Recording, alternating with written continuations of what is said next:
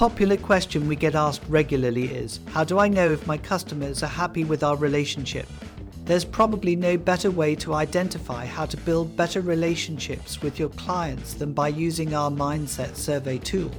The Sales Mindset Survey is a free-to-use tool that is revolutionizing the sales performance industry.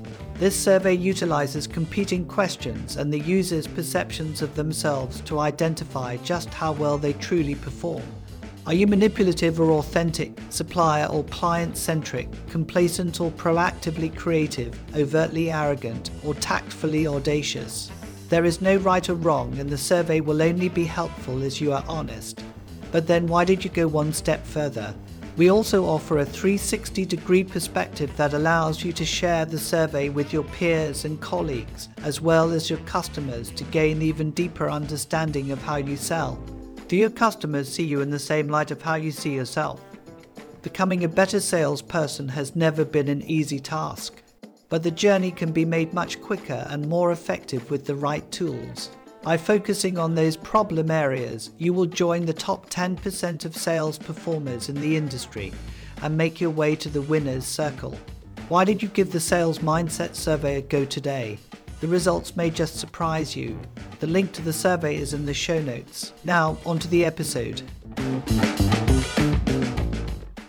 Oh, I see some familiar faces here. Carly, Neil, so nice to see you.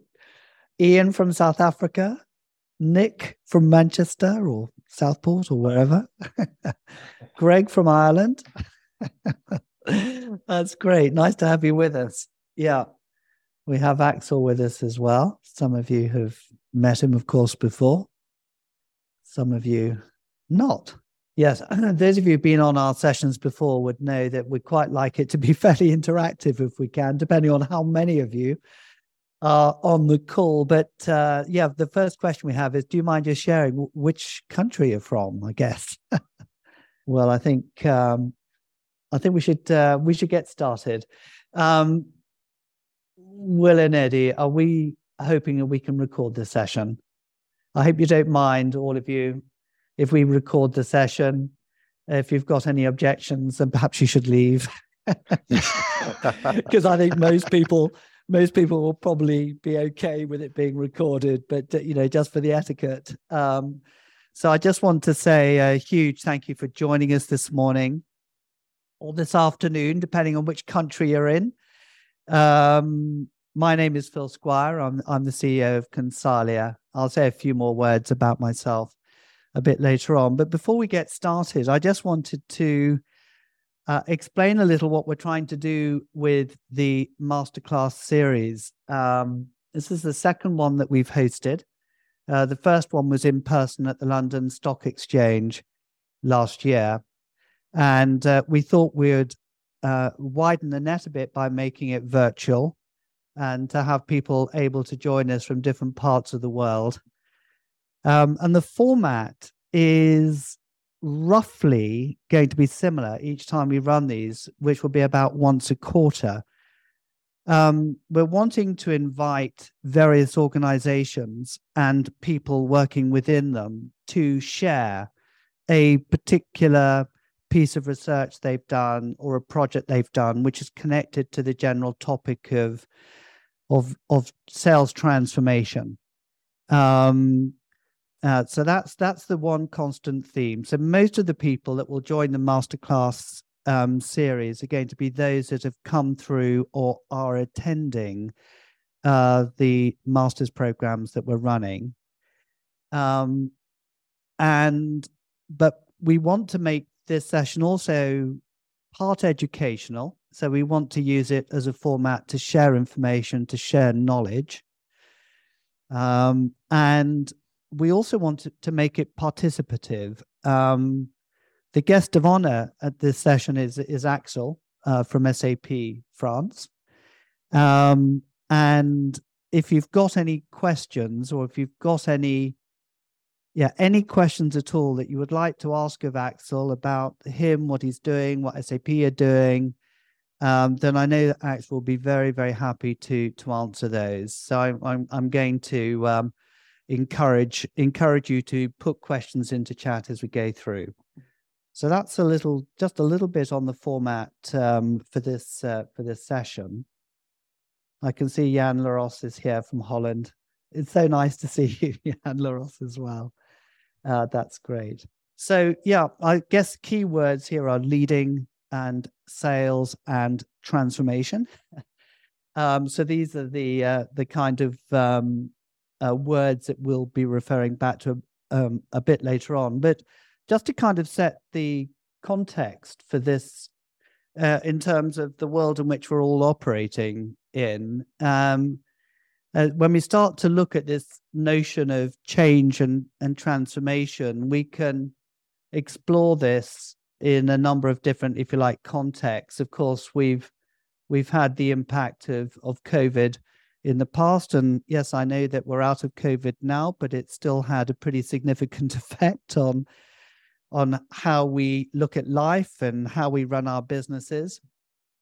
I think we're sensing that there's a general movement in the world to more purpose-driven enterprises, and that this is potentially changing the nature of how companies make decisions. And in a sales context, it's looking at how we may rethink the way we position the solutions that we're selling, or indeed create new types of solutions that are perhaps better aligned to a purpose-driven objective. I'm sure many of us in the room have seen so much research on the changing nature of buyers, how the demographic of buyers is changing, how more and more people are involved in the buying decisions, how there are potentially less touch points between buyers and sales teams that will make it more challenging for us in the sales environment to get our messages across to the right people. We have the national versus global kind of marketplaces. We had the World is Flat book that came out a number of years ago, but perhaps we're seeing slightly more nationalistic tendencies caused by the pandemic and by the realization that we can have serious disruptions to the supply chain given war and the pandemic. So the idea of being more self-sufficient perhaps is becoming more important now than it was in the past. We also have the explosion of information and communication technologies. So we have surrounding us in sales now a great many different channels of communication in the way that we sort of interact and talk with customers. And there's perhaps a shift to this idea of co-creation. We talk about this quite a bit on the Masters program in terms of sources of competitive advantage and the fact we've perhaps transitioned through different eras, a sort of seller-controlled era to a buyer-controlled era. Perhaps now we're in an era where we realize that we don't have all the answers, and customers and suppliers alike are beginning to work more together to co-create value. So these are really just some of the things that could be impacting the nature of the world in which we're kind of operating in and selling. So this is, I think, driving a lot of the conversation we may be having about transformation and change. And we're hoping to go into these topics, or not necessarily these topics, but the challenges of transformation in a bit more detail as we get stuck into this particular session. But I guess the message from this slide is, no matter where we are, the chances are that we're having to wrestle in part with this notion of transformation and change. So, given the topic is around transformation, let me just say a few more words about myself. And of course, I'd like to introduce Axel to you. Some of you don't know who Consalia is. So for those that do know who Consalia is, forgive me for just saying a few words. We are a sales business school, and we provide sales education in the form of undergraduate and postgraduate master's levels programs, and have been doing so now since 2006. We are uniquely positioned in the world in that capacity. I believe we're the only organization that offer both undergraduate and postgraduate development programs. So we see ourselves as a business school like Henley or Cranfield or any of these quite well-known business school, INSEADs, but we only specialize in sales. That's all that we do. We also have a consulting division. Not everyone wants sales education, but they want consulting solutions. So we provide training and consulting solutions, all connected back to this theme of sales performance improvement. And we also have an online and licensing division of Consalia, which is being able to provide asynchronous learning solutions for those that can't attend face-to-face or want to get access to some of our content in a e-learning environment. This is something that's quite new to Consalia and has literally just been launched in the last week to the public world, but in-house we've been doing this now for the last year or so. So that's a little bit about me. So I'm just going to ask Axel to say a few words. Thank you, Phil, and good day, everyone. My pleasure to be with you today. So Axel Ferreyrolles, I'm Head of Innovation for SAP, a global leading software company. I have been at SAP for 16 years. I can say that's my home now. And the reason why I like SAP is because we like to solve complex problems with our customers. And there is nothing more fascinating for me than to help our salespeople, sales professionals too, collaborate with customers in solving those complex problems. My passion in life is clearly personal development. It's sales and leadership, and is rugby. And I must apologize for my voice, as I was on a pitch yesterday with my kids, and I had to shout a lot to get them in line. So apologies for that. But as we will not speak about rugby, one of my key passions over the last 11 years is transformation. And it's a journey that we took together with Consalia, and that's what we would like to discuss with you today. So again, just to set some context, as Axel has kind of alluded to, we've known each other for some time now. And I'm going to put Axel on the spot here to see if he can answer the connection between some numbers I'm going to throw at him. Are you ready for this, Axel? That would be tough. Let me know. Yes, let's go. 50.6. Okay. Next number. 54,346. Next number, 19.8 billion. Have I been unfair? 19.8 billion. 54,346 and 50.6. 19.8 billion would come closer to some of our revenue at SAP, maybe. Very good. Which year? Oh, was it at the time? Was it when? It was. It was the time we first met. Oh, okay. Yeah. So when we first met, SAP's turnover was 19.8 billion. Yeah. You had 54,346 employees, and the stock price was $50.6. Things have changed since then. Things have changed. So SAP, for those of you who don't know, SAP is now turning over, well, I think 30.8 billion, 111,000 employees globally, and the stock price is 135.27. So this is over the period of time we've known you, Axel. I can't say that growth has been entirely attributed to the master's programs we've been running together. But the company has certainly transformed a lot since those early days that we first met on a football pitch in Luxembourg. Oh, yes.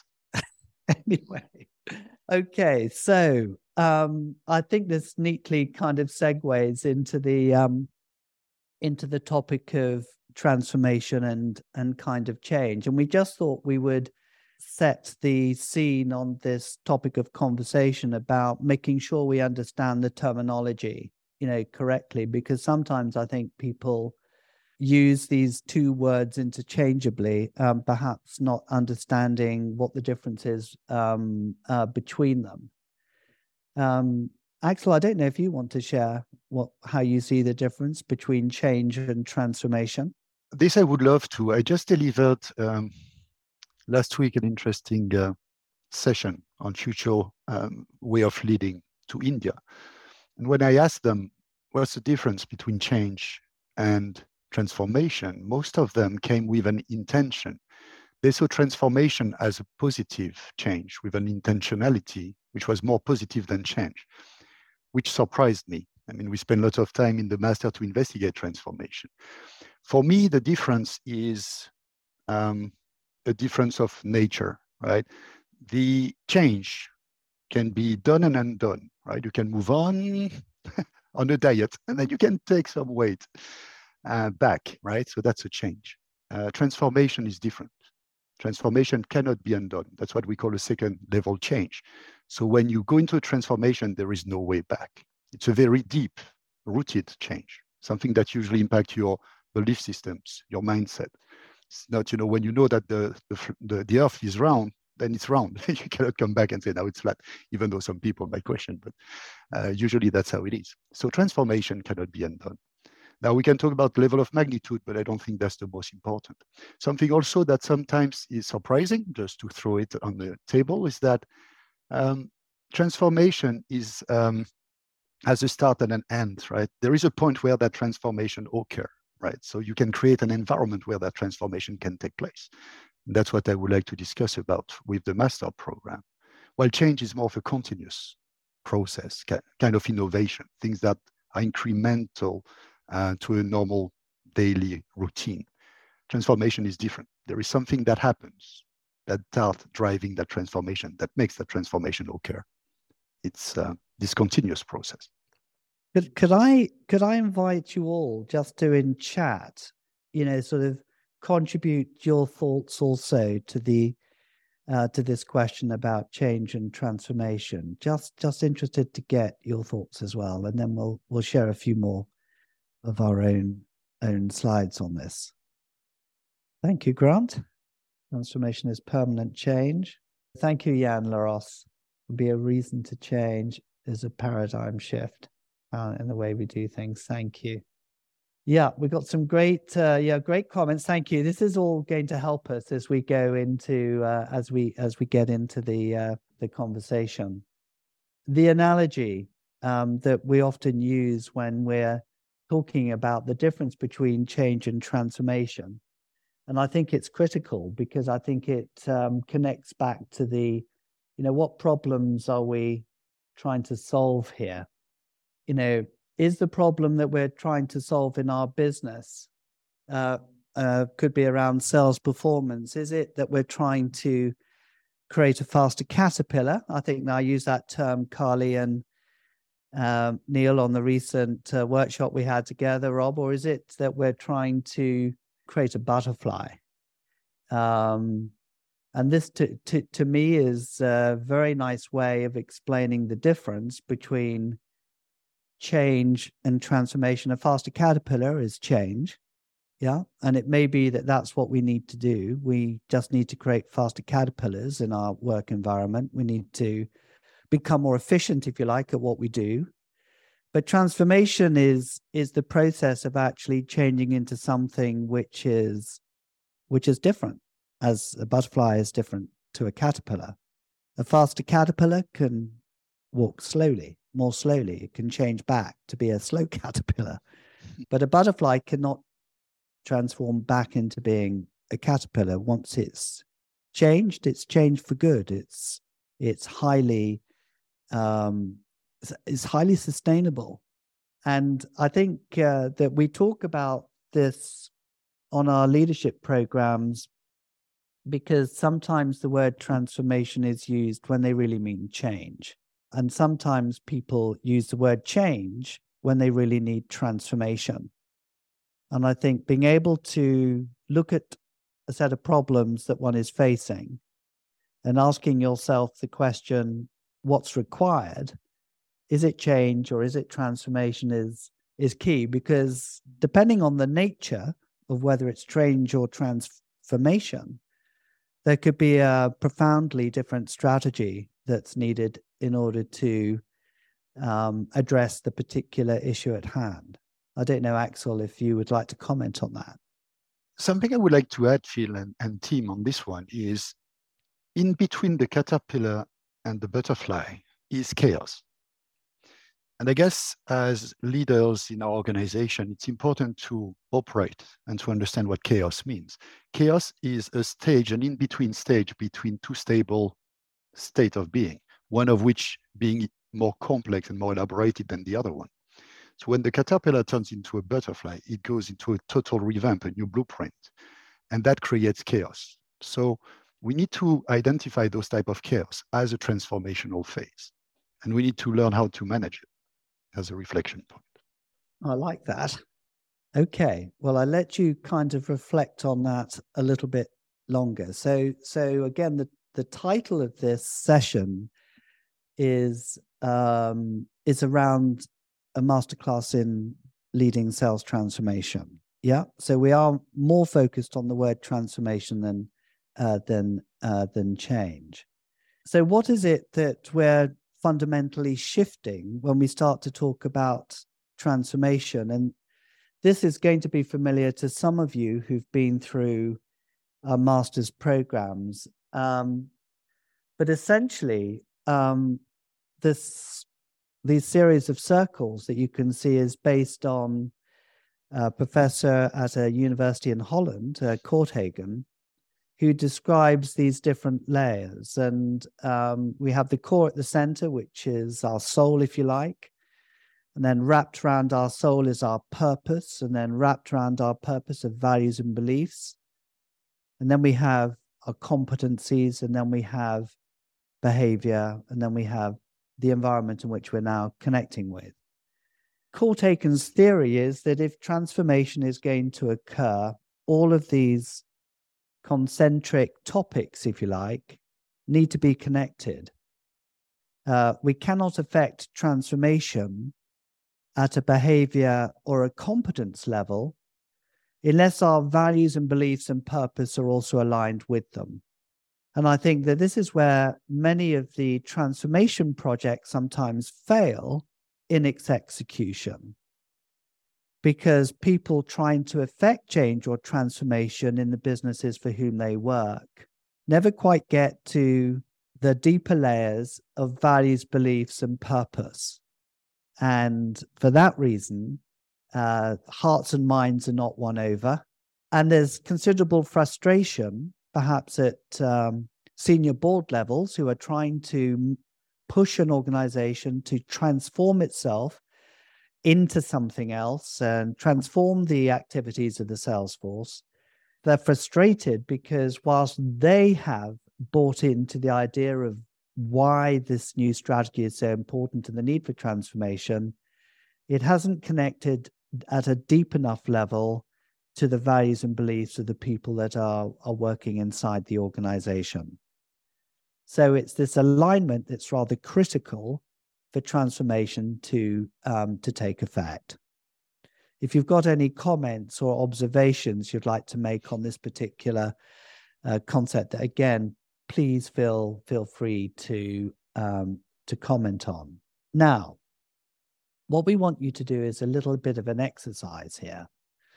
The first question that you are going to be asked is, why do you feel the need to transform your sales force or not?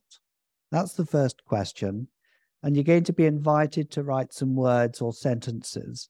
Then the second question are going to be, what are the barriers to transforming your sales force? So this is in real time now, getting some feedback from you as to your answers to those two questions. So I'll just give you a moment to have a go.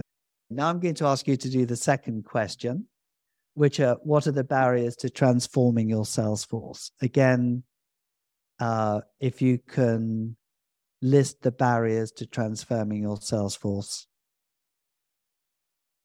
and go through the similar exercise that you've done before. So we'll just give you a few moments to do this. Oh, here we go. Very good. Axel, I'm going to look to you to give some commentary on this. Yeah, let's look at the keyword here. Progression for sure. be future ready. One of the key topics we have at SAP, by the way. Especially in a thriving, chaotic environment, sales has a lot of work to reinvent themselves. Ahead of the competitor, yes. New strategy, profitability, motivation, yes. Our salespeople are under huge pressure. Motivation is important. Money will not only make it happen. Purpose-driven, yes. Missed targets. In the IT space, missed target is always important. In the industry is always between 35 to 50% of our sales guys achieving quota. That's by definition. And some of our master students are here to try to remedy that problem because that is not acceptable. And Paul on that call is one of them who started looking into this in details. I suppose I would question, whether some of these words suggest transformation or change. For example, when we talk about words like efficiency or performance is never perfect, is that linked to transformation? I don't know who can remember sort of contributing those particular phrases, or is that change? If we're going to become more efficient, is that a change-related topic, or is it transformation? It may be that we need transformation to become more efficient. Yeah, I'm not sure, but if anyone wants to, sort of add to the conversation and input into chat what they meant by some of these words. Yeah, world is changing, align corporate goals. Okay. Shall we have a look at the second question, or Axel, any more reflections on the first? Is this going I like to be the helpful? one bottom right, survival. To a certain extent, I mean, we can question what sales will become. When I look at the AI and we see what we are doing at the moment, what's coming in the next 5 years. Yeah, I mean, salespeople should reflect about who they will become, because there is here a survival topic to be considered. Yeah. We move on to the second question now, the sort of barriers. Yeah, thank you for adding to the chat conversation as well. Depends on the mindset of the leadership. So what are the barriers to transforming the sales force? Well, we've got resistance to change. It's quite prominent. Can we elaborate on the question of time? In what sense? I don't know. Who? Okay, that was for me. It's Sarah at Vodafone. So for me, it's generally lack of time and finding the time to do transformation projects, if you like, or just getting a team together to discuss it further. So it's being time poor, if you like. Very fair. Remind me of a discussion we had with CEOs 2 weeks ago, and they said, "Oh, we need to do transformation as well." I said, "Why can't you do transformation as part of your daily activities? Why should it be seen as an extra project?" But there is currently clearly two different types of activities: the run rate and the transformation. I agree with you on this. Yeah. But I think this issue of I've been quite interested in this topic of velocity and the speed at which one can transform, which could be connected back to time.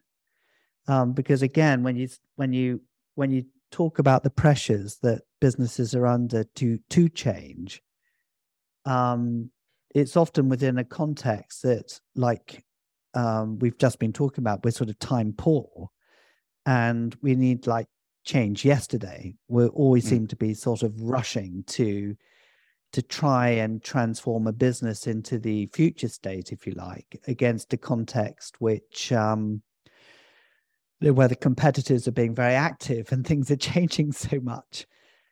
So the pace at which one transforms is a critical component of the transformation itself.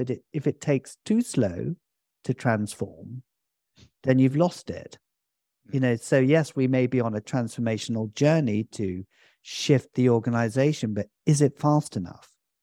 I think that's a key question, because I know at SAP, and you can talk about it later, Axel, that we've been talking about some of the shifts required for SAP, for quite a number of years, and it takes time to take a shift in the business. Perhaps we can talk about that later. So thank you, for talking about time.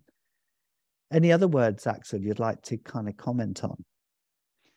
I'm reading, Phil, at the moment, the chat, and they're fascinating feedback. I mean, clearly, Jan is saying that he aligns with Sarah. The question is, sales is too busy, which we know very well. And there is also the average tenure of leaders, which is quite short. So can they really run the transformation across the board, right? Would they stay long enough, right, to see that or to drive it? It's a key question. So velocity, as you said, is key.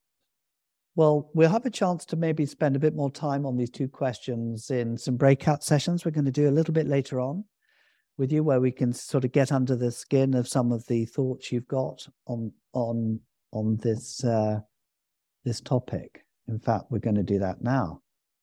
So what I'd like you to do, or I'd like us to do now, is to work into groups 1 and 2. I'm going to ask if you could take this first question: why do you feel the need to transform your sales force or not? So this is a chance for you now to go into a little bit more depth on the topic. And the second group, I would like to focus on what are the barriers to transforming your sales force. So I'm going to open up all the rooms now, and I'll give you about 10 to 15 minutes, and let's see how we get on in the rooms. I'll come and visit each room and see how you're getting on. So here we go.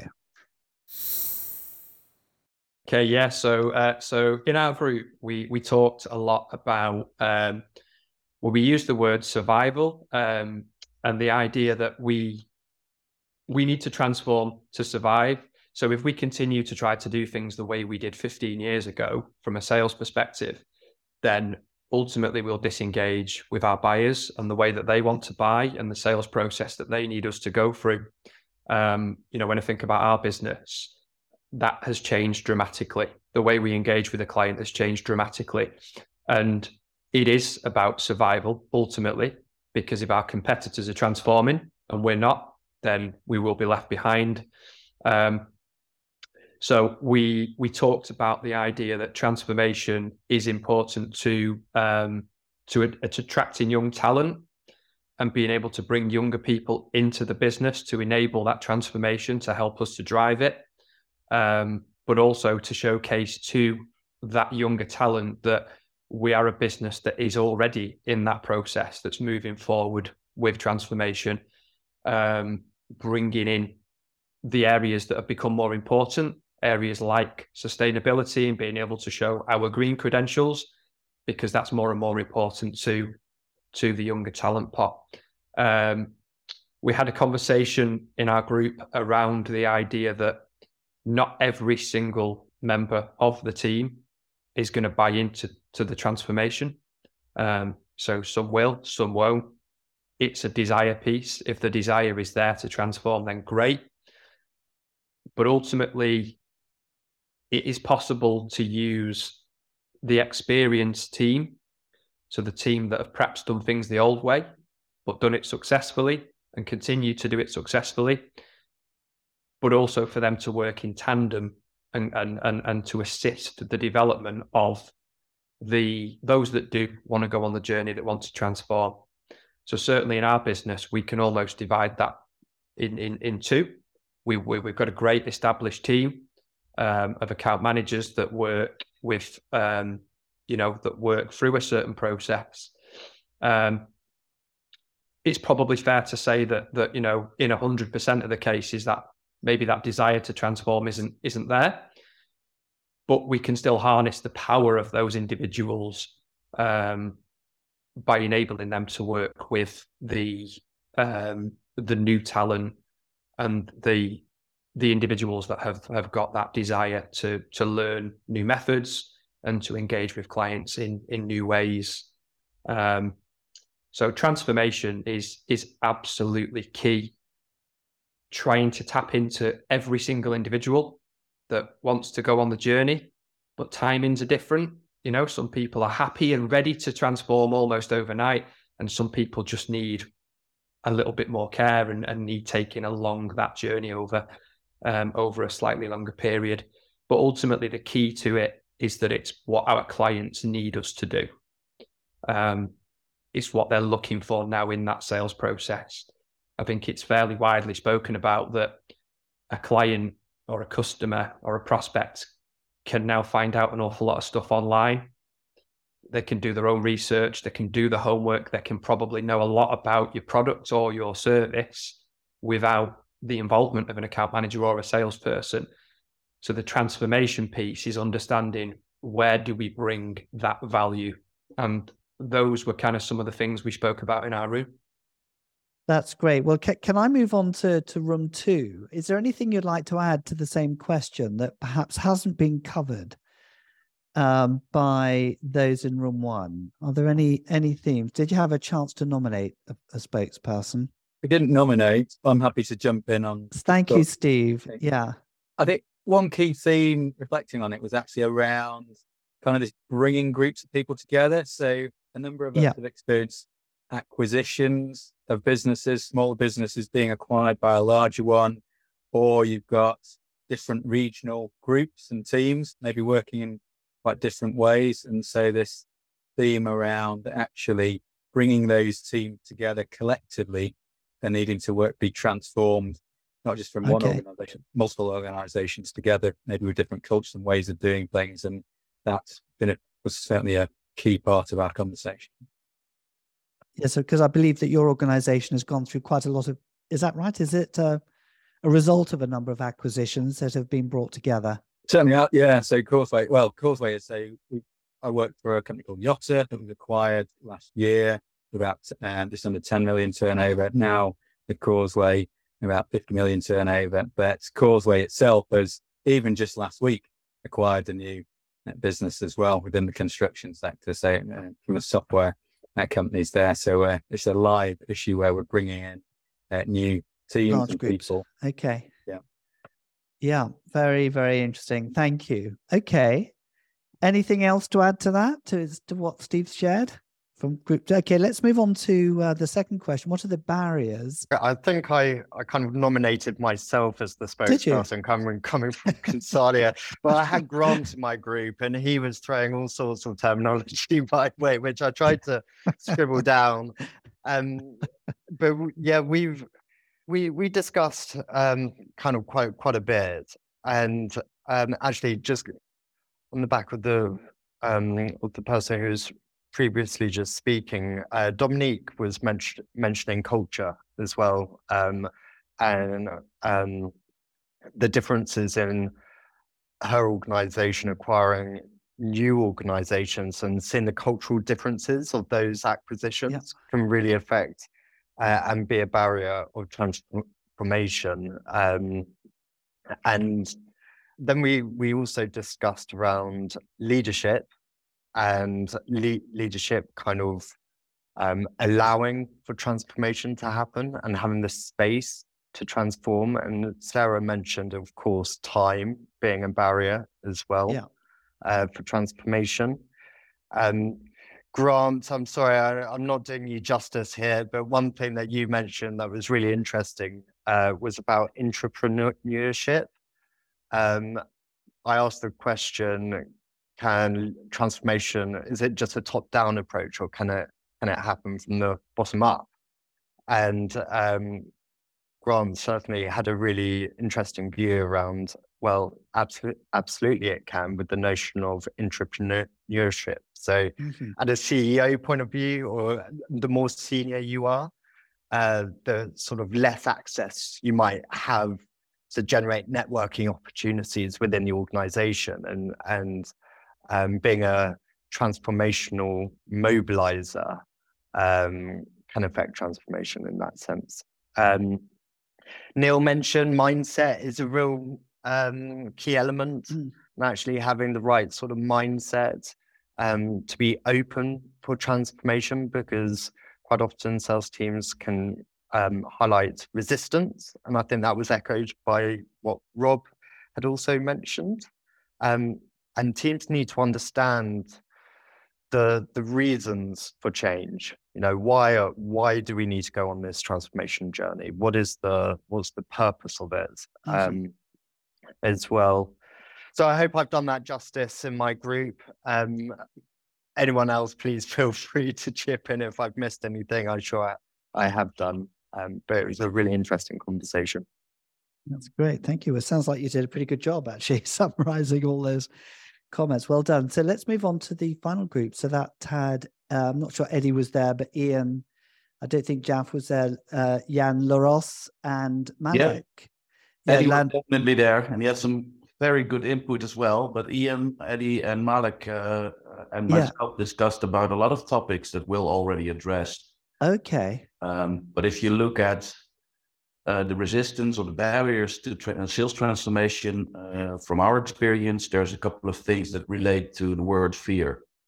And one of the words that we also mentioned, at least I did, was ego.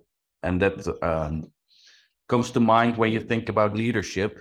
As Will was saying, you can go top down or bottom up, entrepreneurship. I very much like that word. And I work at a company where we value entrepreneurship or entrepreneurship very much.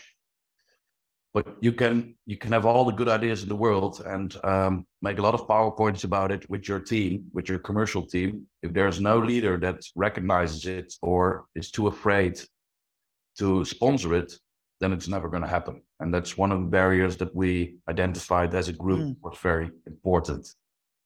The second topic was time.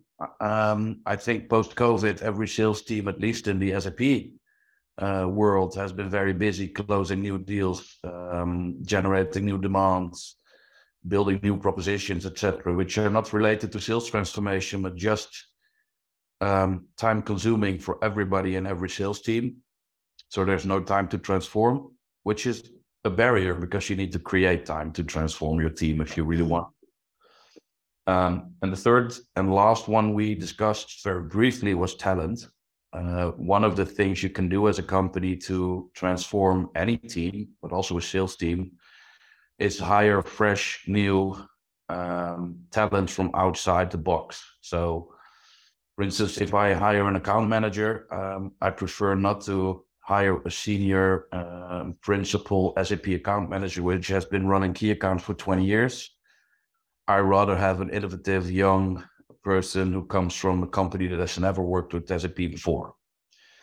And the barrier is that they're hard to find, they're hard to pay, and they are hard to sell to because you really have to convince them to work for you as a company. You have to think outside of the box with compensation, with work environment, with culture. So the war on talent is another barrier that it's creating slower transformation in sales teams.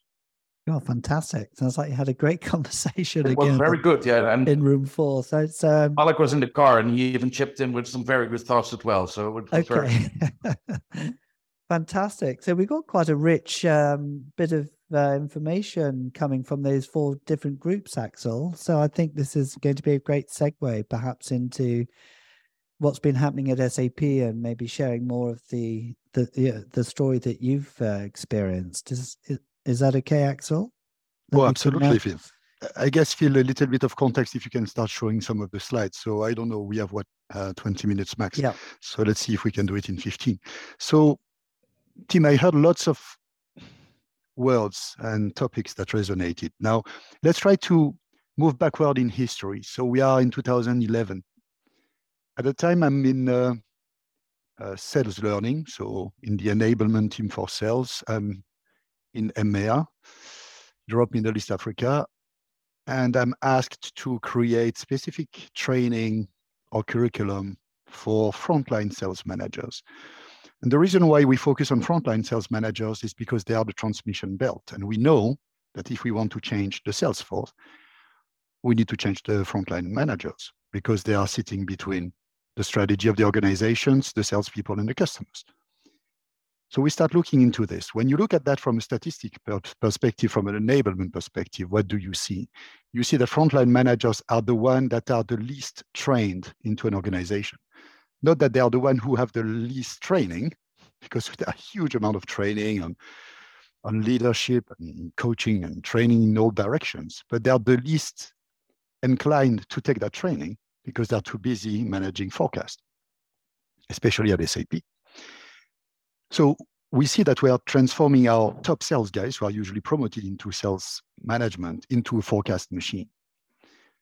And what came to my mind is, okay, how do we move away from that dynamics? How do we create a space, not time, space? How do we create a space where those frontline sales managers can actually find a way to learn and transform?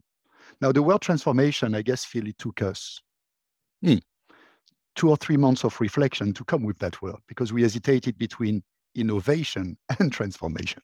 Was it leading sales innovation, or was it leading sales transformation? And we didn't really know what transformation was. We didn't talk about transformation anywhere in the world in 2011. Today, we talk about transformation all around, not in 2011. That word was not used in marketing, was not used anywhere else. So at that time, I was just asking myself, how do we create the space for those frontline sales managers to transform?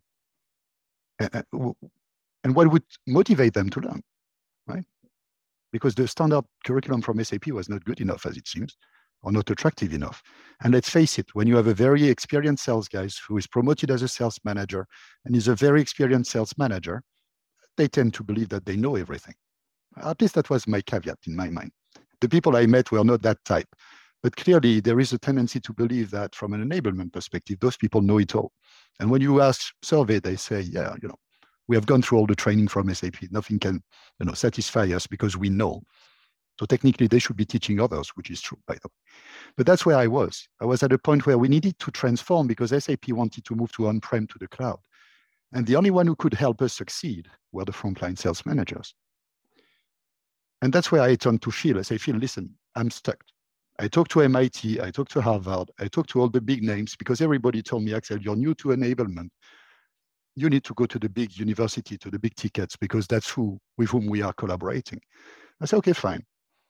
And when you talk about sales to university, they smile. They smile because sales is not a profession. So they have curriculum for marketing. They don't have curriculum for sales. They have curriculum for leadership, but they have plain vanilla Harvard curriculum, or they have plain vanilla MIT curriculum, or Stanford, but they don't have sales for SAP. So I told Phil, I say, Phil, listen, I have a problem. I don't want to work with those big tickets who are going to ask for millions just to give me a plain vanilla course. I don't care. And I don't want MBA. I don't care. I want something made for sales, for frontline sales managers, and it doesn't exist. There is no single university in the world who has created a master program. Actually, the master program was a solution. Any degree type for sales managers, for frontline sales managers, and that I could customize for SAP. So what could we do? And Phil said, yeah, we started working with HP. We started looking into this, and we have a partner called Middlesex University. You might want to consider this. Maybe we can build something. And as my favorite motto is build it and they will come, coming from the movie Field of Dreams with Kevin Costner back in time, I said, okay, let's do it. If it doesn't exist, let's build the first Master in Science degree for frontline sales managers in the world. Why not?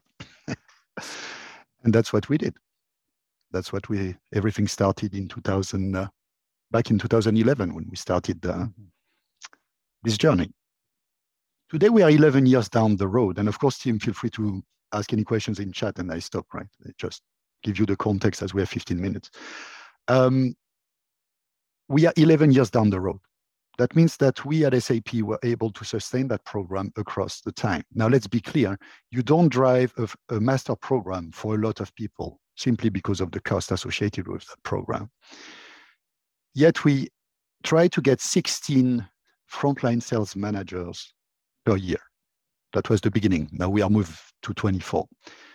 But 16, because each of them manage 10 to 15 people, it's already quite an impact on 100, 200 salespeople. And when according to the last research from Harvard Business Review on transformation, that you need 7% of a transform mindset to transform an entire culture. As we have 4,000 people, you make the math, right? We need to transform around 350 sales guys to transform the 4,000. So here we go, and we start that journey with Phil, Consalia in that case, of course, the entire team of Consalia, because Consalia has that unique ability to speak sales and academia. If you don't speak academia, you have no clue how to interact with a university. Unfortunately, Consalia speaks those two languages. So they were able to do the translation for me with Middlesex University. And Middlesex University have that unique ability to work, to believe that professionals can bring value. You don't have to be an academic to bring value to research. That if you're a professional, you have as much value as anyone in academia. And they have this action-based research where they believe that you can put a professional at the center of the inquiry, and that will be a safe ground for research, and that we can make the entire corpus of research for sales valid, coming from the experience of professionals.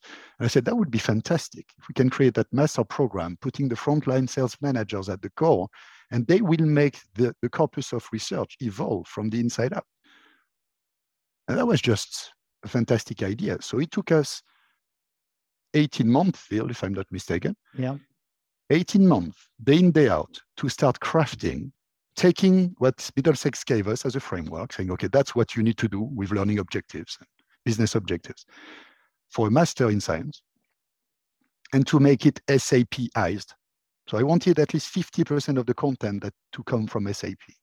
The rest was coming from external research, of course, with concepts and research on leadership, management, coaching, communication, and influence. Those 4 big buckets. And we started building it. And we are now, 11 years down the road with 495 research papers. You have the numbers in front of you.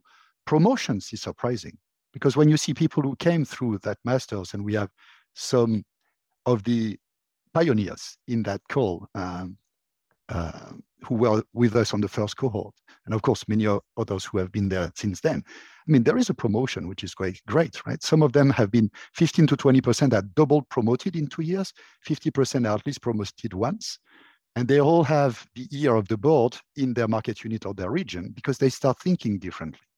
Instead of working by silos, they start saying, okay, let's collaborate, because innovation will come from that collaboration. And because they start bringing new, fresh ideas, looking at things differently, or challenging the status quo, they start having the ear of the upper management. And I remember Paul Devlin at the time coming to us saying, hey guys, 30 to 50% of the sales guys achieving quota is not acceptable. We need to come with 100%. So how do we reach 100% quota attainment in my team? That's my target. And he started developing something amazing on data-driven performance, integrating coaching and analytics, and to look at the effort inside at the beginning, the effort at the outside, looking at the difference, what's going on from an activity-based perspective, benchmarking the top performers, and understanding how to coach based on data. And that was amazing. The results obtained from those research projects are just great. Or Brice, who started working on coaching almanac and bringing some key insights on the coaching element for frontline sales managers. I mean, all those things I'm remembering from the research paper from those guys were just amazing. So what it takes, team, to build such a journey is some courage. You don't have to be at the board to drive transformation. There was a question we wanted to ask you is where does transformation come through? I guess you need to have a vision, okay? You need to have some courage and resilience, because clearly pushing that program, I didn't have a budget. I just had my CEO who said, okay, Axel, I back you up, work on that. We don't know what it is, but let's try it. But I had no budget, right? So I had to find budget. I had to sell it. I had to find ways to drive it. And without the guiding coalition, without Consalia and their expertise, and of course, their ability to speak, and also with the intelligence of Middlesex to put, the professionals at the core, we couldn't have made it. So of course, the team is important. But I was in a, middle rank management level, right? I was just sales enablement. But clearly the vision was clear. I knew that we wouldn't make the jump from on-prem to the cloud with standard training. I knew that we needed to create a special space. And honestly, where did that idea come from? It came from ancient tradition, from the Indian in America. Because I'm a big fan of ancient traditions, and I see that transformation in those ancient traditions come from this creation of a space where things happen. Yeah, the shaman gets you into a circle of stone. And when you enter that stone, you're into a different environment than when you're outside of the stone. And I was thinking and telling Phil, how can we create that special place where there is enough security, but not only security, quality of thought and quality of time for people to transform. Transformation requires quality. It requires a sense of quality that we don't have time because we are running. What I like in the session we had is that, okay, and in the feedback you gave is that you said that time is an issue. And if you don't create a space where transformation can occur, it will simply not kick in. And what's the beauty of the master program? The master program, because it is an accredited program, because it will give you that degree at the end of the 2 years, give you that motivation to continue. Otherwise, you wouldn't go as a frontline sales manager into a 2-year program. I mean, it's too long, right? Too much to do. But the beauty with Middlesex is that they tell you, and with Consalia, they tell you what you research, you apply. It's not that you're researching something outside of your job. It's not on top of your job. It is your job. Your job becomes your own research, right? So the frontline sales managers with the research at the core start taking their own practice and start evolving it by reflection. And reflection is a key element. If you want to transform a sales force, what you need is a space. Within the space is quality of thought, boosted by reflection and self-reflection. For self-reflection, you need to stand, you need time. You need some time. And yes, it is painful.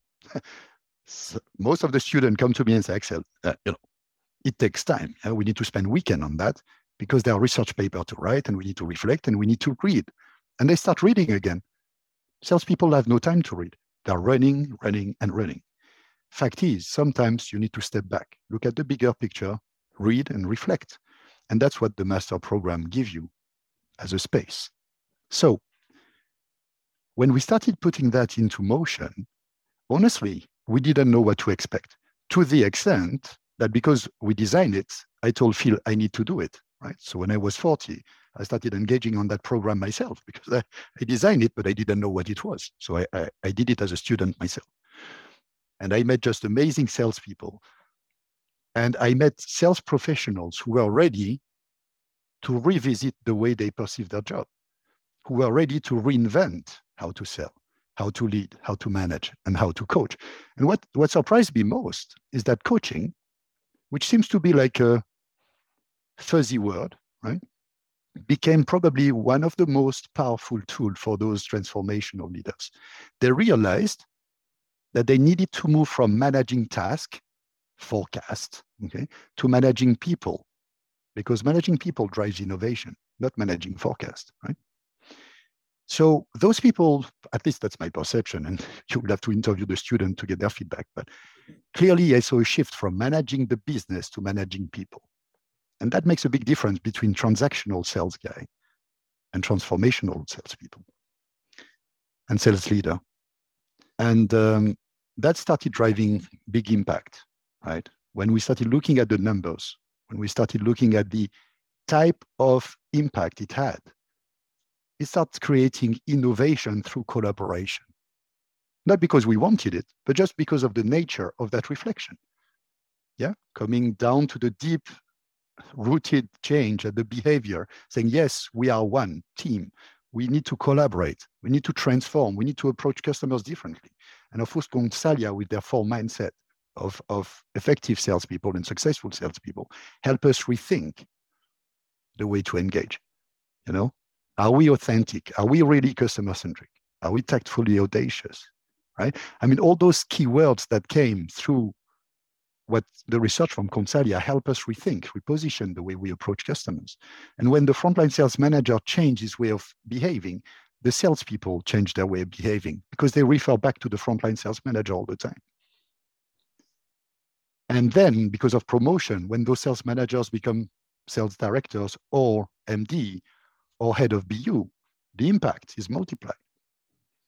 And that's what we see. And that's why the master finally, after 6 years of, let's say, undercover management, because I didn't make a big fuss out of it.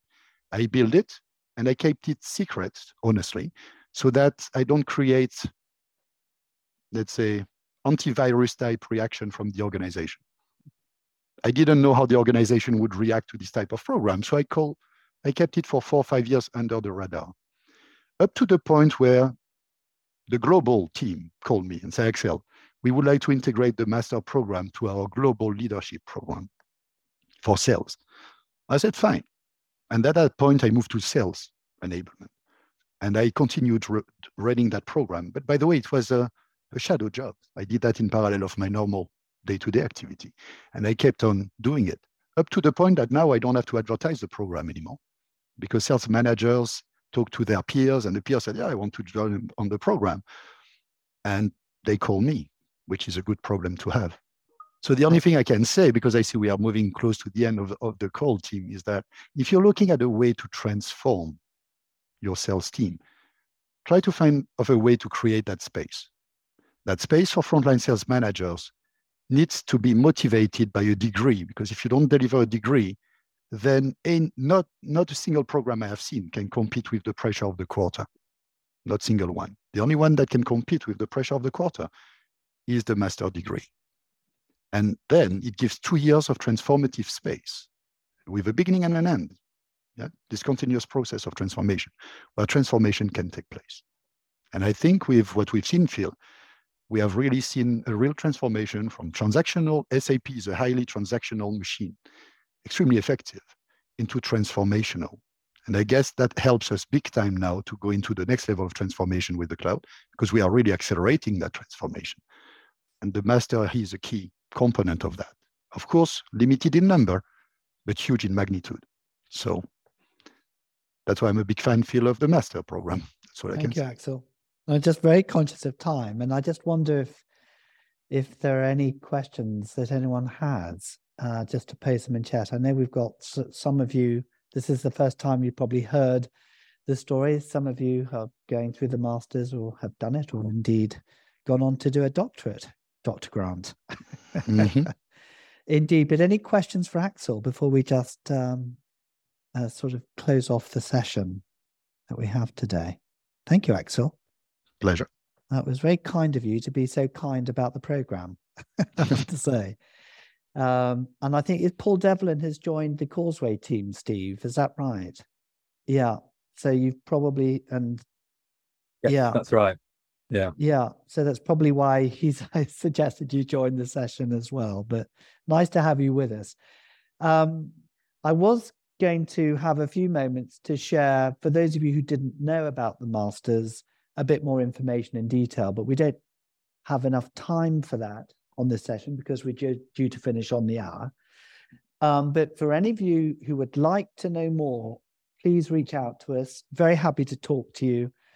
And thank you so much for taking part. I hope you've enjoyed it. And please give us feedback as to whether you've enjoyed the session and has it provoked some ideas. And hopefully you'll join us again at some future stage. So, Axel, thank you. Big clap to you. Thank you all. Thank you for your attention. Okay. Thank you very much. Say goodbye. Thank you. Bye-bye.